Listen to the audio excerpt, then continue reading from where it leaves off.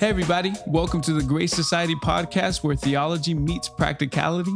I'm Jay Segundo. And I'm Justin, and welcome to episode 4 of the Grace Society podcast. So today we have actually another special guest with us. We have Pastor Ricky with us, joining us. Pastor Ricky, would you like to introduce yourself? Yeah, thanks, guys. Glad to be here. My name is Pastor Ricky MacDonald. I am a pastor, the associate pastor at Grace Fellowship Church in Duarte, California, and stoked to be here with you guys today. Yeah, we're super honored to have you. We're excited. Second guest in the books, and we have a special topic today. We're going to be talking about worship. Worship is definitely something that I think in every believer's heart is like a special thing. But just us as a church and as a podcast too, we really enjoy worship, but we just want to dive deep and, to the meanings of worship and just kind of have a conversation about it. Right. For sure. So I think that's where we want to start. We want to start by defining worship because, for so many people, it can be synonymous to music. So I'd rather hear from you.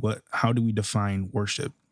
Yeah, that's good. And you're totally right. In fact, yesterday was Sunday and I just noticed, because I knew I was doing this podcast, I was watching back on our live stream and our countdown right before the service says worship begins in X amount of time and it counts down. And I thought, man, I hope that's not the case. I hope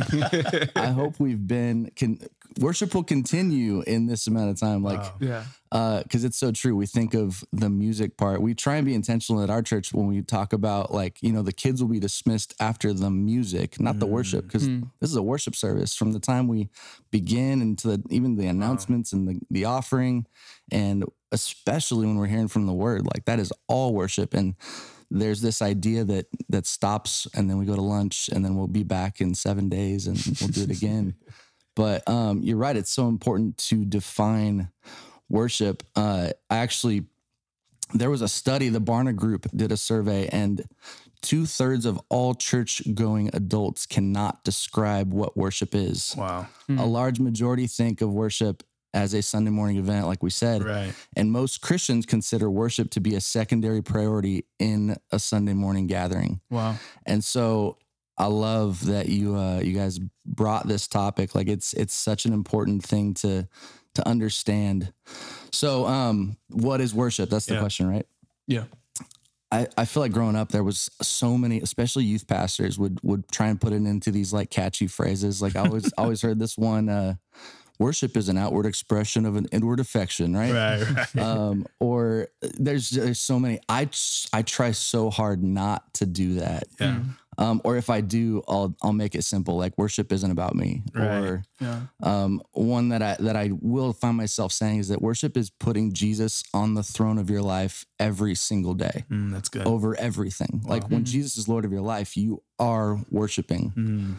And so living according to that. And so I think there's lots of different aspects to worship. We do it in different ways, but the first and foremost crushing that idea that it's just this, 25 minutes, or if you're in a Pentecostal church, 2.5 hours of singing songs. Not lying. Yeah, for real. So, I hate to give it a Webster definition, but that's kind of what I roll with. It's a way to live your life. Yeah, amen. I always think when I start talking about worship, I'm always reminded of Matthew chapter 15, verse 8 through 9, because I think when we go to that passage in the Bible, Jesus makes a clear distinction between inner worship and then worship that is expressed outwardly. And in that verse, it actually says, "These people honor me with their lips, but their heart is far from me. In vain do they worship me, teaching as the doctrines, the commandments of men." And I always think about that because I think, okay, well, then there is a way that worship is in vain. And so Jesus makes a distinction first and foremost between inner worship and then worship that is expressed outwardly, and the distinction between those two, but also how outward expression of worship without that correct inner posture is in vain. Absolutely. That, what, when I first started, I've been leading worship since I was 12 years old. Wow. in our little junior high, and then they moved me up to the youth group, and then eventually I got the big stage in big church, and I loved it, but I had no clue what I was doing. But I knew that God had gifted me with a musical ability, Right. And I loved being in that worship experience, that moment where like I just felt like I was communicating with God in a different way. Like there's no question that God created music Right. to move us emotionally. Like try watching a movie without a soundtrack, and it's Right. lame, right? Right. That's how you move your emotion in there. Wow. So it's special, but you're right. In that scripture, it makes it so clear that there's a wrong way to do this. And so what I was going to say is when I first started leading worship, I don't want to say professionally, but when I got a job leading worship, I read this book with my pastor called Worship Matters by Bob Coughlin. And he had this quote in there that seriously changed my entire perspective. And he said, the better, or the more accurately we know God through his word, the more genuine our worship will be. Wow. So that's good. But then the second part is, in fact, the moment we veer from what is true about God, we're engaging in idolatry. Regardless of what we think or feel, there is no authentic worship of God without a right knowledge of God. Whoa. So in other words, if you don't know who you're worshiping, you may not even be actually worshiping. Like it may not be a pleasing, acceptable offering to God. Yeah, I think the danger is, we can be singing songs and kind of having a karaoke moment, thinking that we are presenting a worship, but in reality, we're just singing songs. Yeah. No different than a kid in front of a TV singing Baby Shark, Yeah. And that's kind of like, it's kind of sad to me in a sense to think of, because, and I think that's why this is important to kind of get down to what definitely. the root and the heart of worship and the definition of worship outside of the worship time musically. I think it's an important definition to get down to. I'd like to go into that because what you said has huge implications on what we do here on Sundays. Because and right now, when you said about the truth in which, or how we know God and not worshiping an idol, therefore, then is it safe to say that the way we know God through reading his word and the truth kind of dictates the way our heart actually is postured in real worship? Absolutely. And that's why it was such a paradigm shift for me. Like I was under the impression that anyone could just, walk into a worship service and start singing these songs, right, and be honoring to God. But having the idea that if you don't understand, if you don't know truth, if you don't understand who it is you're worshiping, then are you really even, is it acceptable? Are you really even worshiping? And I'm not saying that God's like, no, I don't want that. Because there's obviously, there's a genuineness to someone who would sing those songs. But I mean, just to use the movie example again, it's so possible to just sing these songs and feel the emotion of the music. And as worship leaders, especially, we can manipulate that room. Let's bring a pad in here, and then I'm going to talk softly. And then when I get to the point of this scripture, I'm going to deliver it hard. Right. And then you're just going to be like overcome with emotion. You're going to get chills. And then did we even acknowledge who Jesus is in that moment? Or did we feel the pad? Yeah, that's good. So it's so important to understand. That's why I love what you guys are doing with this podcast. Like, I hope every young person gets into this and starts listening. One of my all-time favorite quotes ever is by A.W. Tozer. And he says, what comes into our minds when we think about God is the most important thing about us. And so that is worship. Like, you're always worshiping something. That is so good. I love Tozer, man. Because I think what he was just talking about, a lot of the times we think, okay, I'm worshiping, and I'm almost certain that I'm worshiping because I got the chills. Right. And sometimes I don't want to downplay, like maybe you're having an experience or something, but like it can be the air conditioning's running. But sometimes the music has that effect. I mean, I've been to concerts where it's not even Christian, and I felt that same thing. Exactly. You know what I mean? I've seen people bawling at concerts and they're singing about things that are totally not of God, right? Like, yeah. And so that's where I feel like Jesus is coming at with this. You're doing a good job. I mean, I get what you're saying with your lips and you're doing all this, but your heart like is far from me, and going to that place of truth. Like, do you know me? The Bible says my people perish for lack of knowledge. It's like, do my people know who they're worshiping? And for some Christians, it's hard to come to the realization that, whoa, there can be an idol even in my like every Sunday worship. Like I didn't think that inside Christianity I can have an idol, but the truth is not knowing or accepting who God truly is and who he's revealed himself to be. If it's not that God, it's a different God.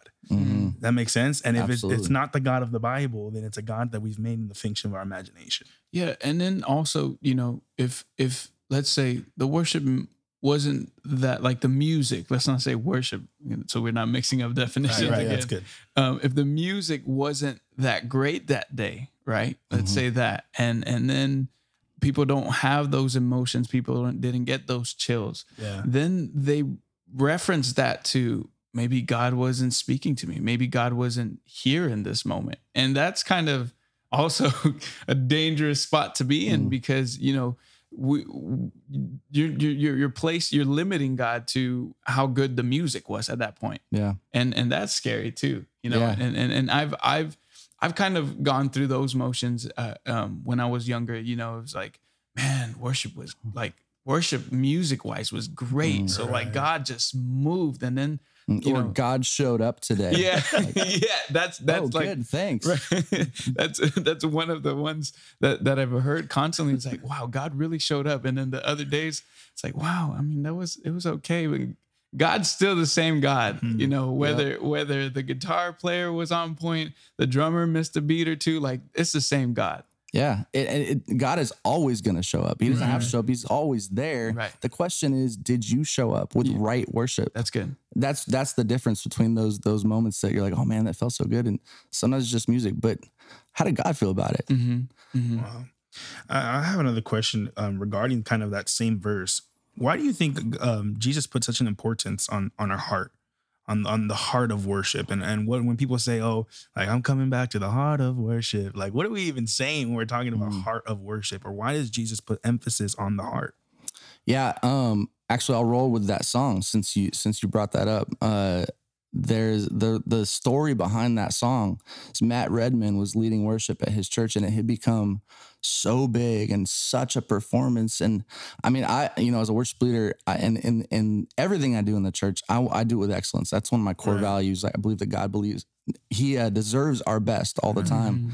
But it can be a slippery slope. And so I think this is back in maybe like 97 or something when Matt Redman is leading worship, and his pastor came to me and said, listen, Matt, like it's good on Sundays, but I'm afraid it's almost too good. Like we've gotten to the point where people are showing up for a concert. Wow. They love your voice. They love the songs you've written, but are they worshiping? And so Matt tells the story that he went and he wrote this song just to strip it down and come back and do this heart of worship. And the first time he led it just was him and a guitar in his church. And, I mean, I would imagine God showed up that day, right? Like, not to contradict myself, but it's so, the reason Jesus put an emphasis there is because the heart, you can't just say words. Like you have to understand what you're singing. And like, we can talk about that too. Like words are so important. Like, what are we saying? Are we saying something about myself? Like I'm careful to do too many songs that are just from my perspective and me, and you're so good to me. Like, I think that's true to acknowledge God's goodness in worship, but man, let's talk about him and how great he is in spite of us or without us. Like I'll kind of use the words praise and worship interchangeably, but the reality is like when we praise on Sunday mornings, we're praising him for things that he's done and like, thank you so much, God. Yeah. But he deserves worship just in the fact that he is. Right? Yeah. Like no matter what he's done, if he never did a single thing for us ever, he deserves our acknowledgement, our worship. He deserves all the glory. That's good. I mean, just in that song itself, I feel like when it sometimes comes up spontaneously or when we play it, it kind of realigns me when I'm there on the drums and I'm just like thinking like, man, yeah. I want to come back to the heart of worship, not just this song I'm playing, not the next song that's on the set list, not not the one I'm looking forward to, the one I like playing less. Right. Like it's more so like I want to get to the heart of why I do this and of who you are, God. And what you said was absolutely amazing is that if even he never did a thing, you know, he's still worthy of our worship. Yeah. And even more so now of all that he's done for us. So I also think perspective. Right. Yeah, go ahead. I also think, like what you said, there is a place for what we can say horizontal worship, you know, and it's dangerous staying there and only being there. And I want to ask you why for people who like maybe have never heard of why it's bad to only sing about me or God loving me or that me emphasis. How can that be dangerous, and how does that become dangerous? Because a lot of the times, like I don't have many years being on the worship team, but I've noticed not even just being on the worship team or different churches, it kind of like the mood changes. Like we went from me, and everyone's in it, worshiping the hands. Then you went to holy, holy, holy, and everyone's kind of like, yeah, I get it, but they're not as like passionate about that worship song. You know what I mean? That's okay. So let's just do this episode 5, because this is gonna take a whole nother. No, I'm just kidding. You know, I think that is such a relevant question to culture today. There's this message out there that you are worthy, you are good, and none of it is true. And so that's why probably we respond to those songs that are like me, because we're selfish and we're awful and we think it's all about us. But really, I mean, it's what it is. It's him. And so, yeah, it's good to sing those songs that acknowledge what he's done in our lives or acknowledge the things that he did. But man, we always got to come back to the heart of worship. Like I even love in that song when the repentance. I'm sorry, Lord, for the thing that I've made it. I'm sorry that I made it about me, because it's all about you. Yeah. It's all about you. I definitely take that time to repent for sure. Yeah. I'm like, oh, I'm sorry, God. But I in regards to the horizontal worship that we're on right now, I view it as like it is not a good place to stay in. You know, it's good to acknowledge those things that God has done for us. But sometimes I view it as kind of like I have a 1-year-old daughter, and you know, I'll see her kind of do things because of what she's seen, and so this is her interpretation of the world she sees, right? So if I were to give her, as she gets older, probably, if I were to give her a piece of paper and I ask her, you know, to draw maybe the dog that we have, and she'll try her best to draw the dog and get as close as possible to what the dog truly is in real life, but only has certain abilities up to that point. And I feel like that's where horizontal worship stays, where it's in our ability to kind of describe this amazing God that's indescribable and so holy, and we just cannot fully understand who he is. So in our best effort to worship and write about him, we write this kind of me-centered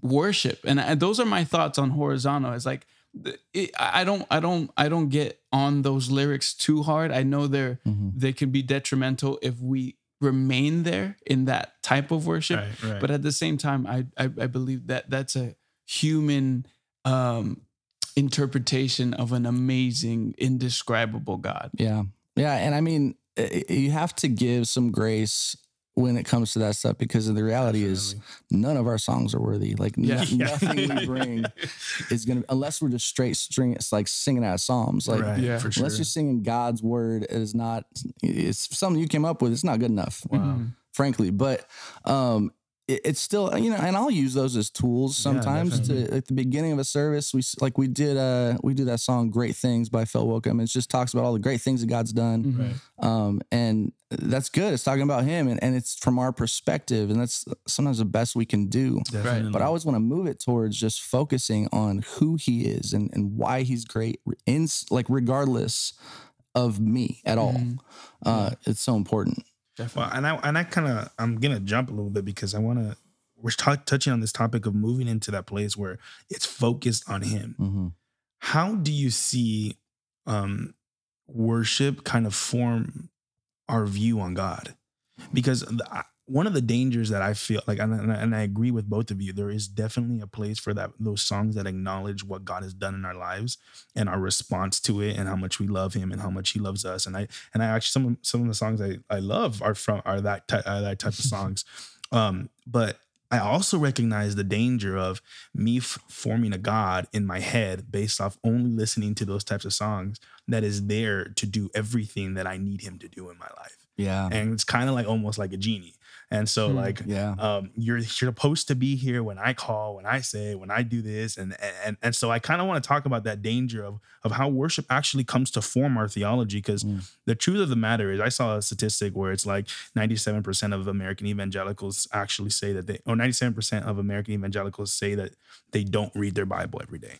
So then if we're not getting our theology from the Word, we're getting it from somewhere else. And most of the time it's from our Sunday worship sets. Yeah. So talk about that a little bit. How does worship kind of form our theology or our view of God? Yeah, that's great. A lot of ways, and I will say it can do it well or it can do it poorly. I think that, if I'm being honest, a lot of my view of God, a lot of my theology was learned out of songs that we sang when I was younger in church, and songs that I led. And when I think back to some of those songs now, I'm like, what the heck was I singing? What does this even mean? And why is there rivers so often in these songs? Like, how about, what does that tell me about who God is? Wow. He's not a river. He's not, you know what I mean? Okay. He's the stream of life, and he's all these great things, but, it's so, I try, and like every song that we ever sing in church, I can tell you is gone through with a fine-tooth comb. Wow. And the threshing floor and the pile of songs that don't make it is so much larger than the ones that do, because just that, the last thing I want to do is teach the people in our congregation something that is not right about God. And I don't know if it's okay to do this, but I'll use an example. Yeah.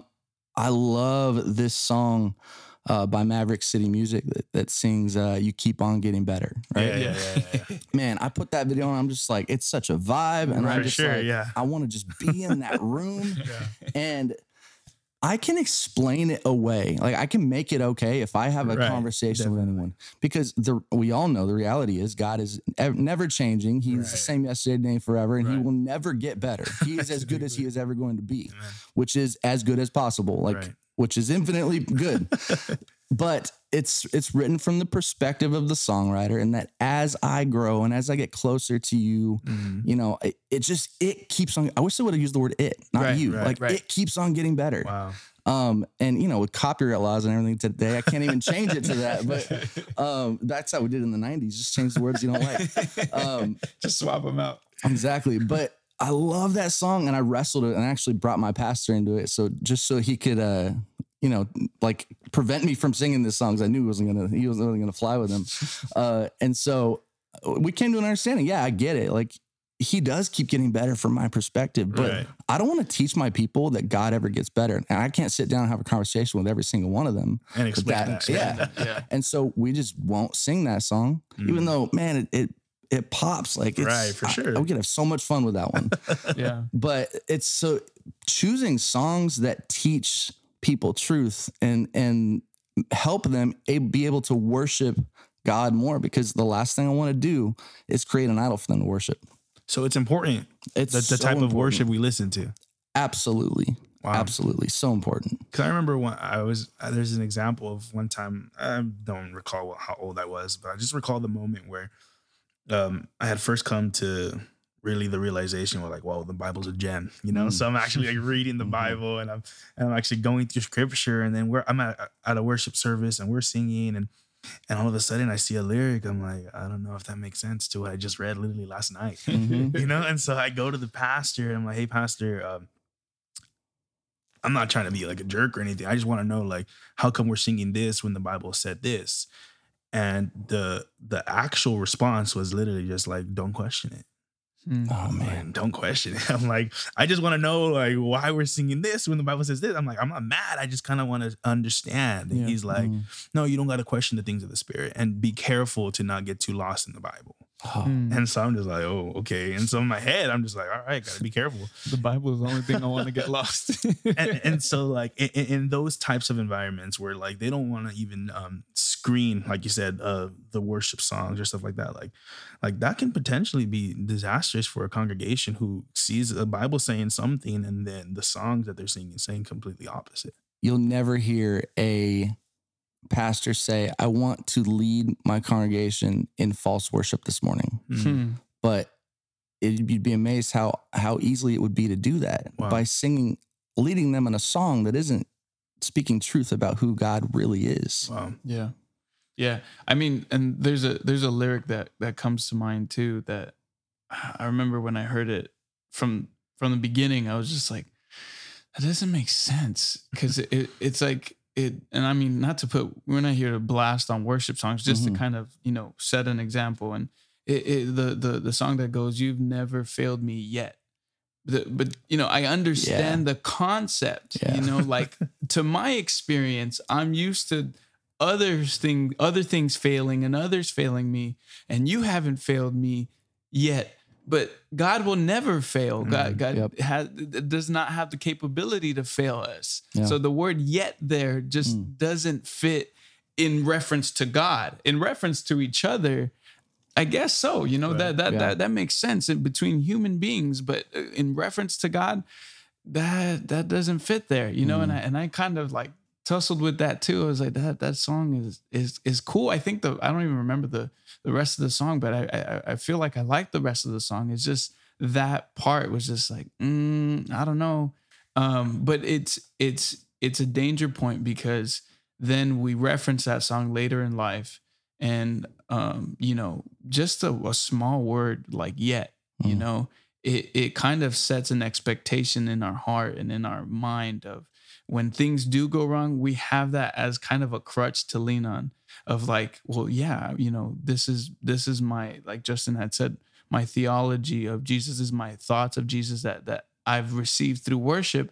And, there are little things that can be in and out, kind of hidden throughout lyrics. Yeah. But that's why I love that approach of, kind of screening lyrically, praise and worship songs just to make sure that the same words and praise that we're singing out are the same beliefs that we read, day to day in our word. Yeah.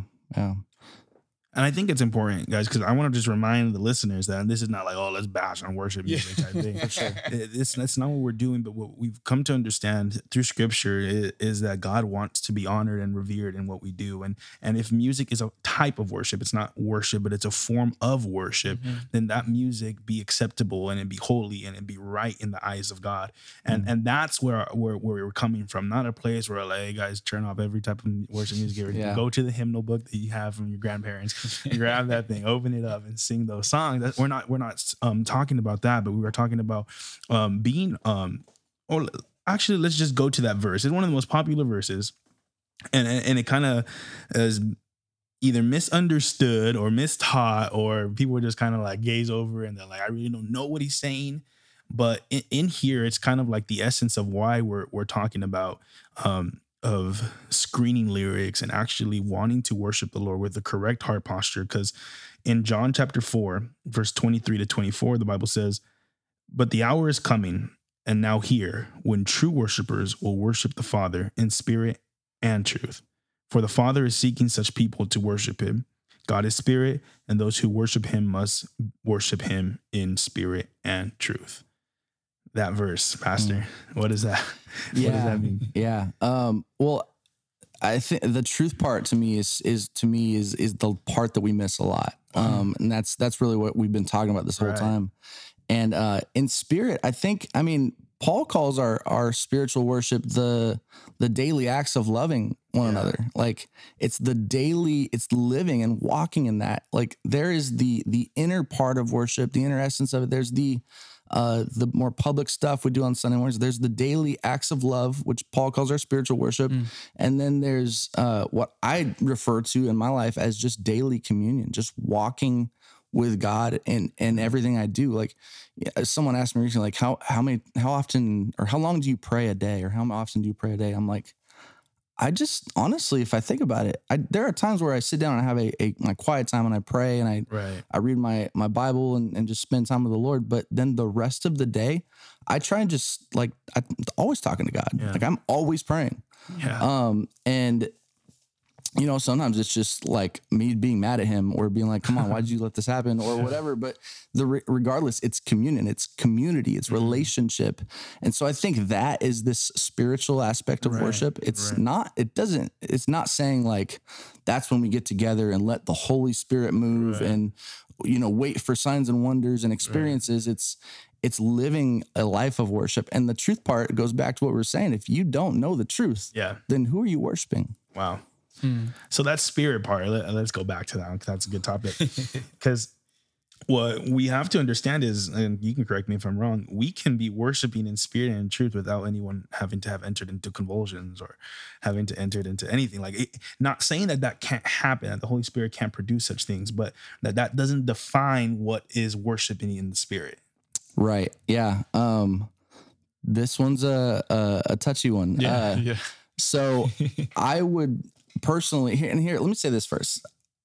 There are so many people that are smarter than me and more faithful than me to study the scriptures and have come to different understandings on some of this stuff than I have. Right. And so I respect them. But what I have to do is study the scripture and try and figure out what is right and what is wrong and what is acceptable to God and what does God actually do and what does he not do. And so that's where I'm at and that's where I sit and that's my perspective and I'm going to lead accordingly. Right. I'm not going to bash the other people, of course, but I do have, my opinion on what I think is right or wrong. Absolutely. So having grown up in a charismatic church where that stuff was happening and people were falling over and all kinds of stuff going on, it was normal to me and I didn't think much of it. But as I began to study the scripture more and understand more, and because I had that experience, I was able to think back and just be like, the times in my life where I maybe participated in that, I think I can honestly say it was from my own just following or my own volition. Like never was there a time where my body was doing something that I had no control of. Like if that guy was shaking, I don't know, maybe I'll shake too. Like this is kind of fun. But the reality to me is that I don't see in scripture where God is like, this has to happen for me to be honored. And in fact, I see a lot of parts where he calls stuff out like that. And he's like, why is this the thing? Why are you chasing this experience this high? Because it becomes a drug. Wow. And then especially for younger people, when they're not really, if you haven't spent time and gotten grounded in the word and who God is, you go to church and you search for this drug, this high, this experience.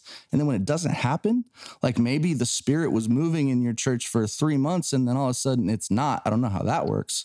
But and then it's not, and it's like, okay, well, now what? I'm not getting that drug, that high. Why am I going to even keep going back? And the reality is you keep going back because of the truth part. Right. Like because of who he is. You keep worshiping him regardless of what you get out of it. Like, how come we don't have songs just written about suffering and how there's no resolve? But, Paul called us to worship him through the suffering. Like he is worthy in all of it. Like he always gets the glory regardless. Yeah. And as you mentioned, Paul, I remember reading scripture of the times that he just worships in the prison cells and where he was kept, and to think like, because I've had similar experiences of growing up and, super charismatic, everybody just, if the spirit is moving, people are moving too, know, and there's just arms and legs and the whole thing. And, I've experienced that and I've experienced, I expected to feel this like experience and I didn't. So then why am I going to worship? That was like my posture at some points. And then that's like not okay at that point because and Justin has said this earlier, I'm idolizing at that point the experience that comes through the music and the praise that we're doing rather than the truth that I should be, grounded there for. Yep. And the greatest example is Paul himself in the middle of as you said, suffering, of imprisonment, and just still, because of God, of who he is, had done nothing, had not taken him out of, he hadn't released him from the prison cell there as he worshiped. Like, he was just worshiping because he knew and was grounded on the truth of who God is. Yeah. And he counted it all as what? Joy. Yeah. Like, come on. We can't even find joy in our day-to-day lives that are awesome. Right. And he's in prison just suffering and being persecuted, counting it all as joy. It's crazy. And I absolutely love this topic because it's something I've always had to come and kind of wrestle with and understand, because even growing up in that very like Pentecostal type of stuff and charismatic, as we say, and putting an emphasis on experience, where I can speak personally, my experience was my truth threshold. And so everything else was measured by what I have experienced rather than what the Bible has actually come, the truth of God to proclaim. So therefore, whether or not the Bible said it, there was a point in my life where I lived, well, if I haven't experienced it, I can't be true yet.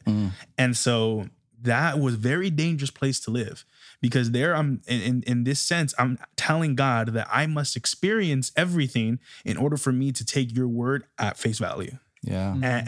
And so then my worship changed to if something better happened here for me to feel like I actually got into a place of worship and you showed up in my life, rather than, wow, I see your faithfulness through your word and the truth that's proclaimed through the gospel and through all your word that has come to impact, transform my life, see and allow me to behold you for who you truly are.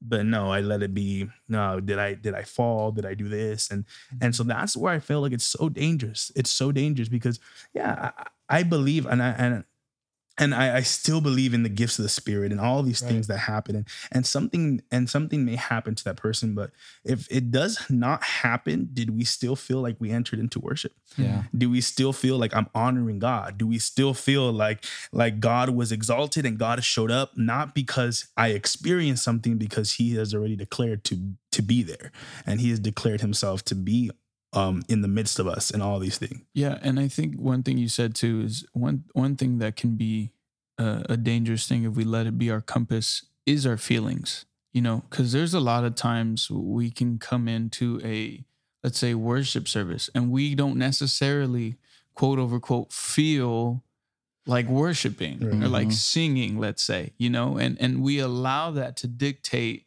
what the rest of that night will look like. Because if I'm going to be here in worship, then I'm going to feel something, and it's going to switch. It's going to swap this feeling for one of joy or one of like just, excitement for whatever the Spirit starts to do. But if we allow our feeling to kind of take the reins and move us forward, we can find ourselves kind of missing the mark too, I feel.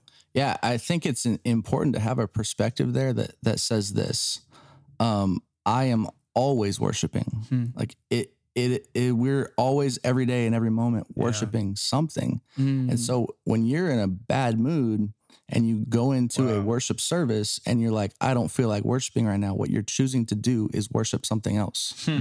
Worship your circumstances. You're looking at who God is through your circumstances and not looking at your circumstances in light of who God is. Wow. That's so good. It becomes that idea. So when you think like, okay, I am worshiping right now. So am I going to choose to worship God, or am I going to choose to wallow in my pity? And we have this idea that joy means happiness, but the reality is joy is a fruit of the Spirit. It is an understanding of who God is and the hope that we have in him, regardless of our circumstances. Yeah. I feel like this next question we kind of hit on a lot through our conversation so far today. But when you sit back and look at the climate of the church, and you sit back and you look at worship services, not necessarily at your church, but just in the body of Christ in general, what are some trends that you see happening in worship, or in the sense of maybe strictly music or whatever it can be, that you see like, wow, that can potentially lead us into a dangerous place as the body of Christ? Yeah, I think we've touched on a little bit. I think one of the biggest dangers is just writing untruths or things in our songs that just aren't true, like saying you haven't failed me yet. Like, let's talk about we won't talk about the fact that it's grammatically weird, but it's theologically wrong. Like, Yeah, for sure. If I understand the truth of who God is, there is no yet in my vocabulary. Wow. So why am I going to sing it? Right. Wow. Like, he will never fail me. And that is why I have joy. That is why I have worship. And that is why I have the hope of salvation in what Christ did for me. Man, yes. And so it's so important. But in the trends of the church, I see that a lot. Like I said, there's so many songs I'll listen to and I'll be like, oh, this is so good. Until the bridge. Like, why do you have to say that? Because it's not even true. Like, and sometimes it's just dumb. Like, maybe it's true, but why? This isn't even worthy of who God is. Like, why do I gotta sing about this? But there's that. There's the lyrical part of it, and then I think there's a lot of times it goes hand in hand with the preaching and what that church is teaching, and so. I get, there's this big argument in churches, like, should we sing songs by Bethel, Hillsong, Elevation? Because of their pastor's theology. Right. And I won't go into specifics there. Yeah. But I'll tell you this, like, when it comes to, I'll use Bethel as an example.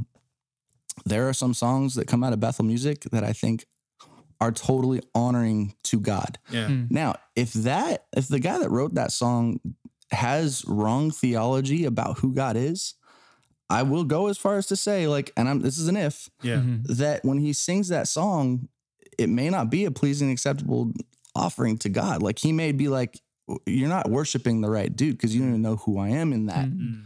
But I believe that if I sing those songs and there's nothing wrong with the words, and I'm singing from a heart of worship, and that's where Jesus is talking about your heart, then it can be honoring to God. Now, the danger that these guys argue is that you might be pointing people to that church, and then they're going to hear a theology or something like that. And I mean, that's a whole nother conversation. Yeah. That's episode 6 at this point. Yeah, exactly. No, yeah, definitely.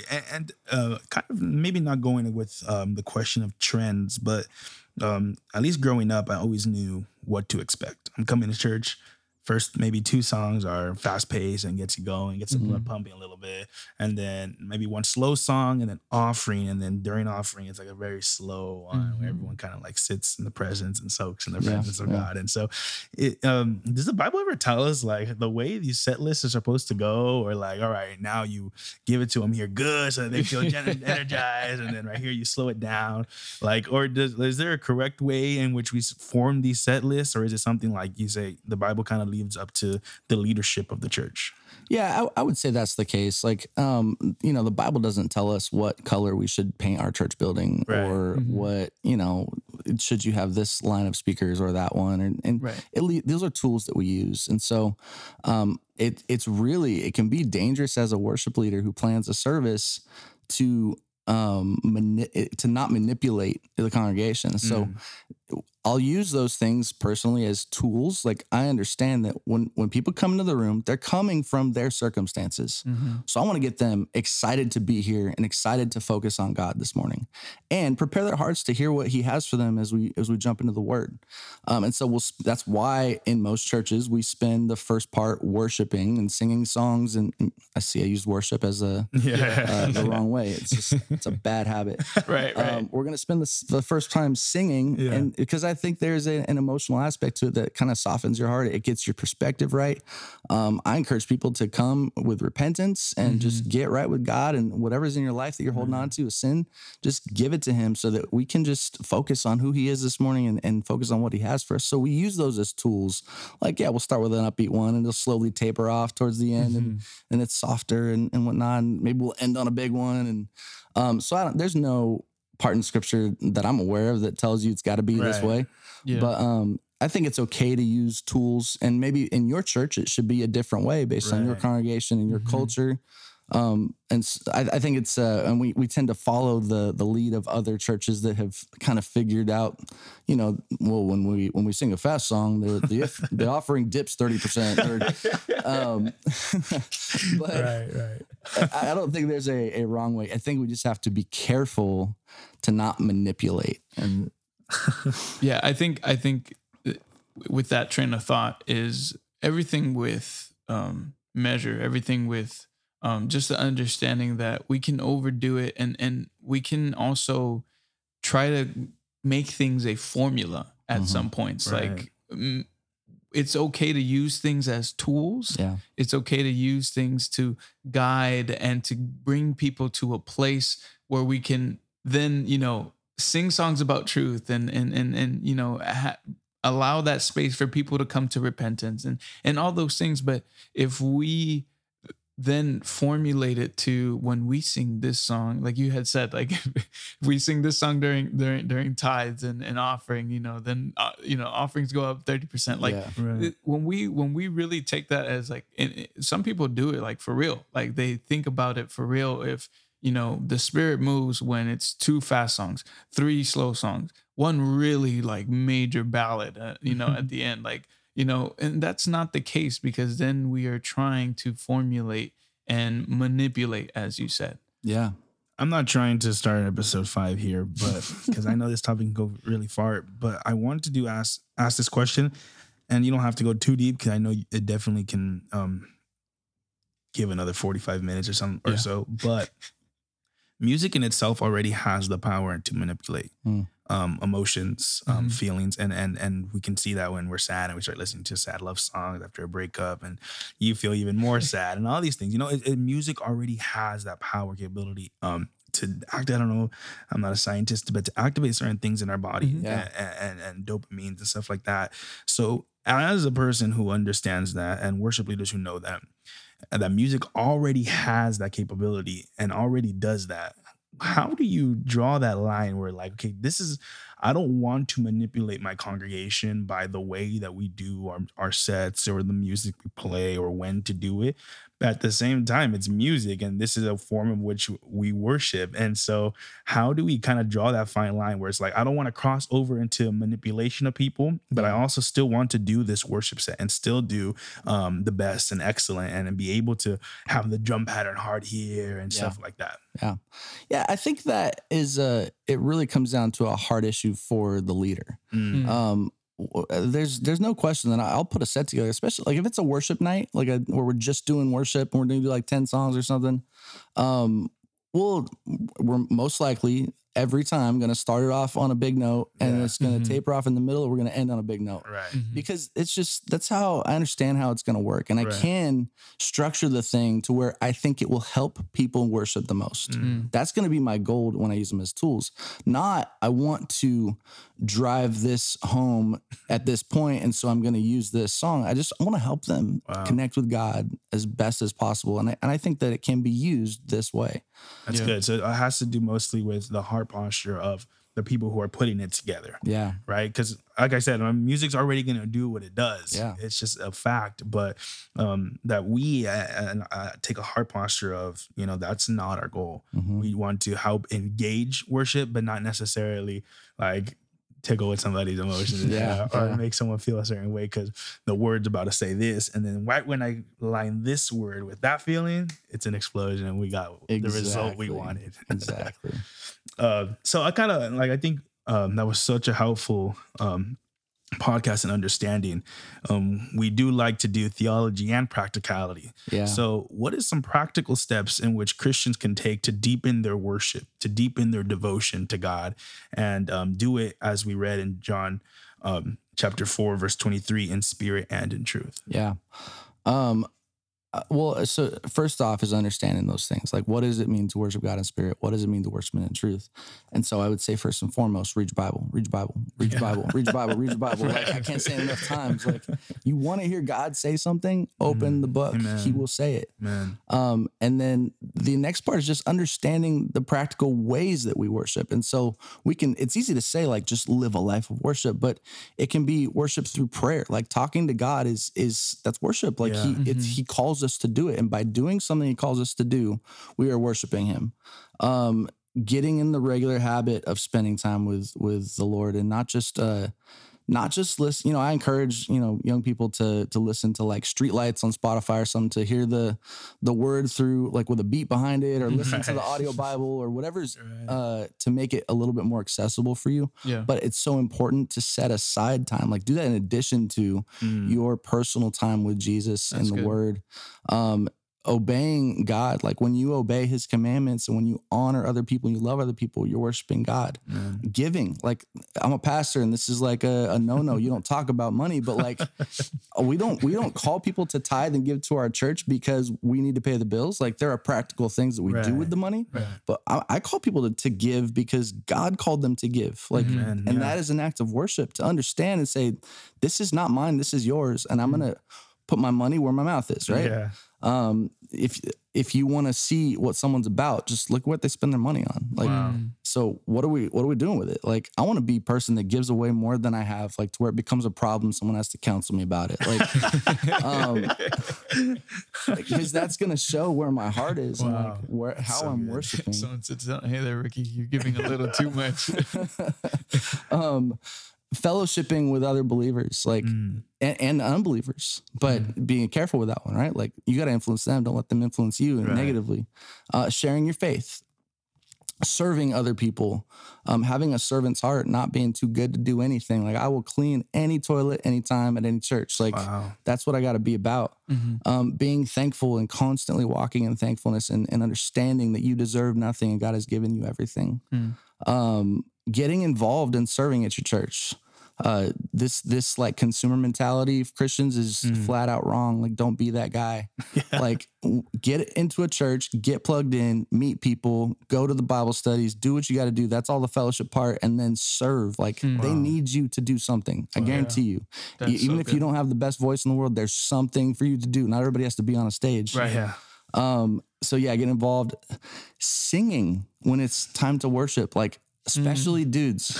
It's not cool to sing in church for some reason for men. Yeah. It's easier for me because I've been doing it my whole life and I'm fairly good at it, I guess. Right. Like somebody decided at some point that was the case.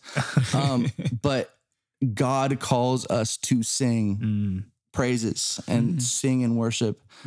Look at David, like you never will be as manly as this dude was. And he was the all-time like worshiper, best of all time. Yeah. So sing. When you sing, you're obeying. It's like a cycle, right? And when you obey what he tells you to do, you're worshiping and you're honoring him.